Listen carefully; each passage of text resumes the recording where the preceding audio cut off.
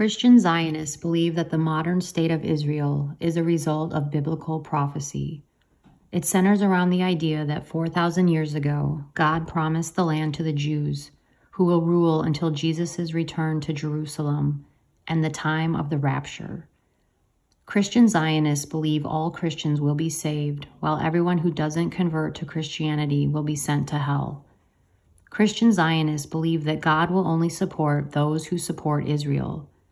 They believe they are not only curbing anti-Semitism, but contributing to the salvation of the world and the completion of God's redemptive plans.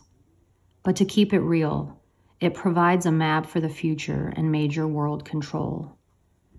This is a very complex and deep issue where parts of the religion is ignored for political gain and parts of politics are ignored to fulfill the theology.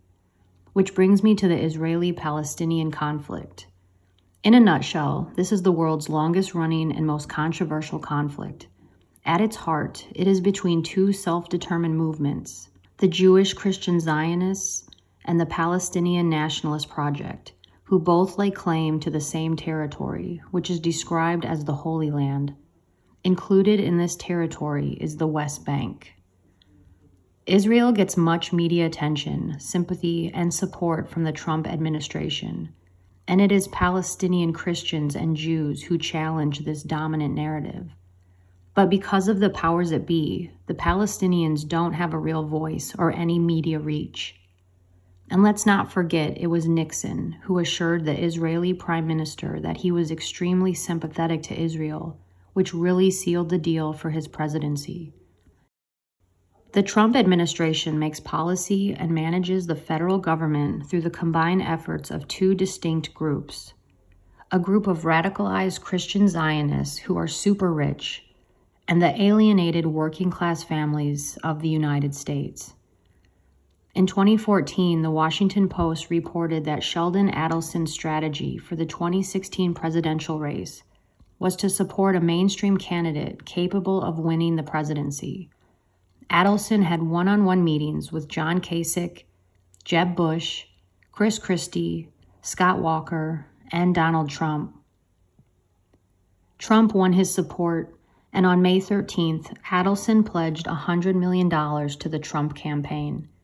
It was reported in August of 2020 that Trump made a call to Adelson, complaining that he had not done enough for him. After that call, Adelson pledged a $200 million donation. To understand Christian Zionism, you must realize that we are talking about the evangelicals. How many times have you heard Trump talk about the evangelicals? Betsy DeVos, a member of the 88th richest billionaire family in America, is considered an elder of her Christian evangelical megachurch in Michigan. Her brother, Eric Prince, was the CEO of Blackwater, who scored over $2 billion in CIA classified contracts with the Clinton administration through Obama. The New York Times reported that Prince arranged a meeting in May of 2018 with Donald Trump Jr., George Nader, and Joel Zamel, which had to do with Saudi Arabia and Israeli interests.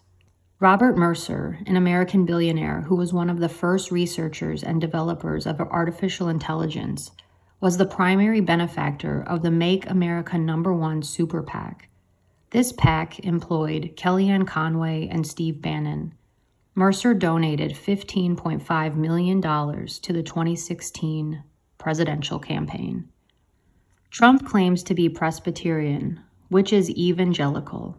And whether you noticed or not, he caters to the super rich, white evangelical base through the U.S. Embassy move to Jerusalem, support for the Israeli annexation of the Golan Heights and the West Bank, and through his choice for vice president, evangelical Mike Pence. Christian Zionism is a very successful but unlikely interfaith movement, but it is pushing forth a shift in nature of government to feel revolutionary when in fact is not. This shift in ideologies has been obscured to ordinary Americans because all of the media sources are essentially edited by the same super rich people who are leading this progress.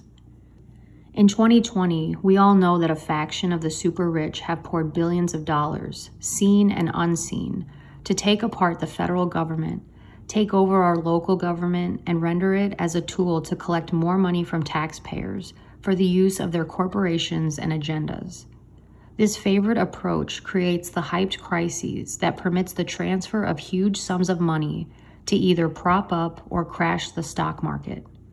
9/11 and the coronavirus are the two best representatives of this approach. And over time, these elites bought and cultivated politicians, intellectuals, and talking heads, and used them to convince Americans that government is always harmful and that decriminalization brings freedom. They have marketed entrepreneurialism and sells the idea that anybody who tries to be equally wealthy can be. Very few are able to do this, and most of them do that with the help of their wealthy families' inheritances. This myth, this American dream, is just a lie for the ordinary citizen, you and me. And I believe the super rich will be cashing in even more with the coronavirus vaccine, contact tracing, immunity passports, and more. I don't think there is any way to stop this train.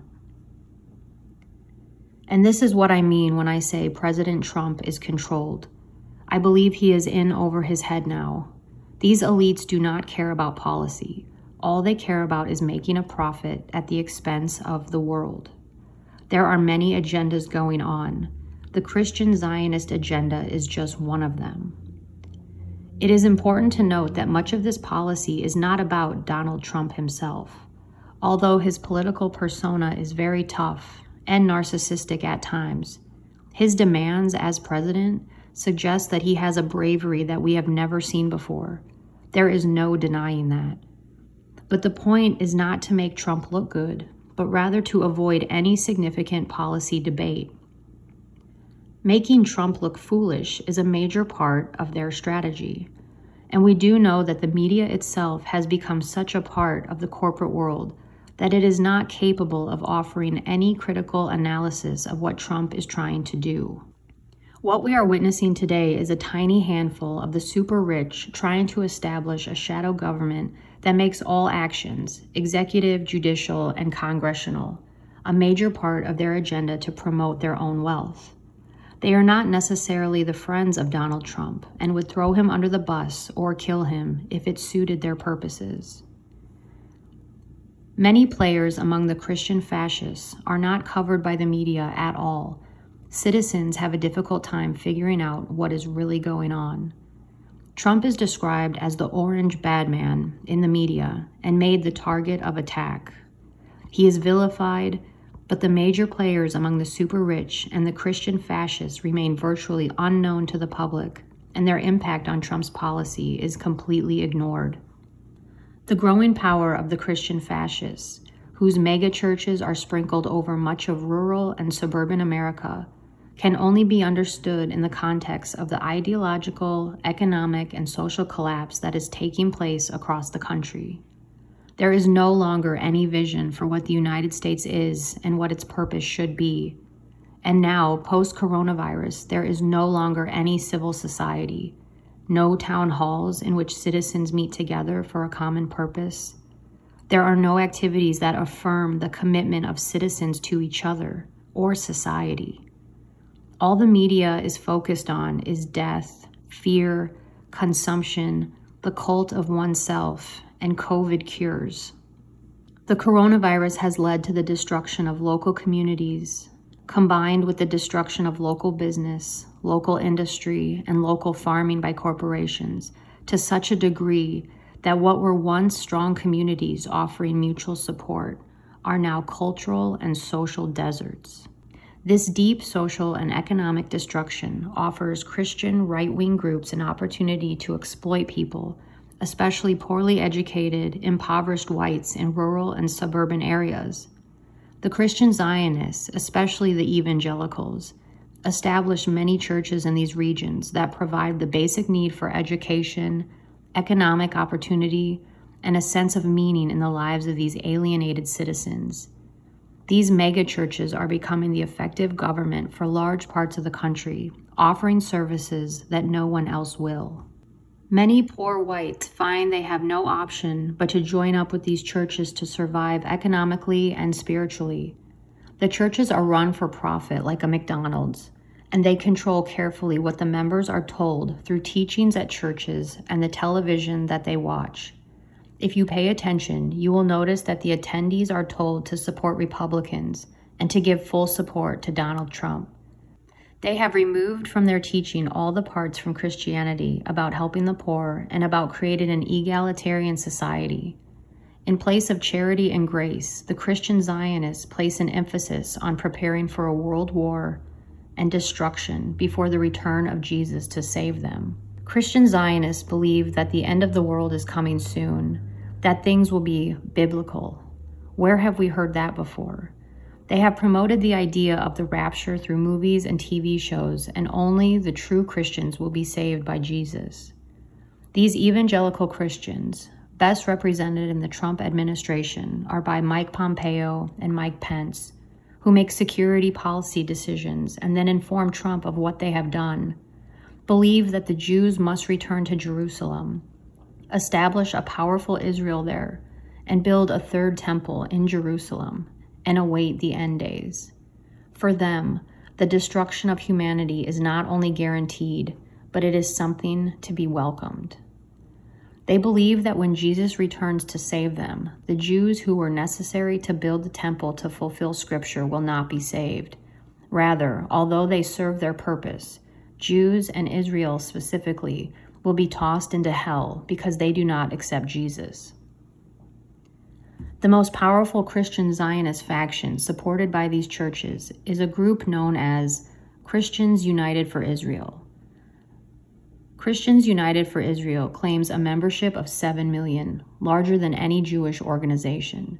This group also claims that Christians have a biblical obligation to defend Israel. Christians United for Israel is run by John Hagee, the most powerful leader among the Christian Zionists and a visible figure in right-wing politics. Hagee runs a mega church in Texas, and he uses this Christian Zionist network to take in funding and push a clearly defined ideology among his followers. He pushes for world war on every front, working closely with the far right in Israel. His global evangelism television, GETV, is the main source for news for most of these Christians. As a news source that glorifies war, that declares all enemies of Israel the enemies of God, and that suggests that a world war focused on Israel is necessary to bring Jesus back for the rapture, is actually a deeply disturbing source of propaganda. It should be noted that Hagee works closely with Zionist billionaire Sheldon Adelson. As far as policy, their closest ally is Mike Pompeo, the Secretary of State. Pompeo has been promoted in politics because of his support from these Christians, and he has been absolutely loyal to them. In my opinion, Trump is becoming increasingly a prisoner of their network. It is also my belief this group wishes for Trump's resignation so Pence will take over. It is also my belief they have control over Attorney General William Barr and members of the Supreme Court. The greatest challenge in the United States today is not responding to the specific actions of Donald Trump or Mike Pompeo. The current pattern promoted by the corporate media is the constant encouragement of staying mad at Trump, calling him a racist and a narcissist, and in return, Trump yells fake news, even though he knows his people are behind it. I believe that we are facing not only a religious war, but are in desperate need of an alternative ideology. We need a formation of institutions with shared sense of values. We need smaller government and more community. We need to break down and eliminate these religious organizations and realize the real damage they are doing. And if we don't, the Christian Zionist movement will only grow stronger. When we think about the mark of the beast and what it is, you have to understand that this could be a trick by the Zionists. Have you ever stopped to wonder that maybe this is a test? For they provide the mark, and those who take it deserve to die. Based on their reformed modern beliefs and their stretching of religious dogmas to this scenario would not shock me. I know most YouTube channels that discuss Trump are pro-Trump or pushing the Q narrative, but they just don't go deep enough. You can analyze Trump's press conferences all day and night. You can analyze the insanity of Joe Biden and Kamala Harris. But people fail to search for who they are backed by. When you really look deep into Trump and you see how deeply rooted his backers are, it is easy to see how he was able to do many positive things prior to coronavirus because the evangelicals supported these ideas. Is Christian Zionism bad? That is up to you to decide. Whenever people hear me say that, they immediately call me a conspiracy theorist or crazy. The Trump supporters are the hardest to break right now. Many have been conditioned by Q for years, believing the swamp is being drained, hanging on to far-right news stories, and focusing on the election. I'm sorry to burst your bubble, but this goes beyond the election. No matter who, quote-unquote, wins, the world is changing. Some people do believe this is the end times prophecy, and accepting these new norms is accepting the mark of the beast. And before I go, let me ask you one question. Do you think the Christian Zionists, who so strongly believe in the rapture and the end-time Revelations prophecy, will be accepting this mark themselves? I'll leave you with that to do your own critical thinking. Until then, stay safe out there and don't stop questioning the world around you.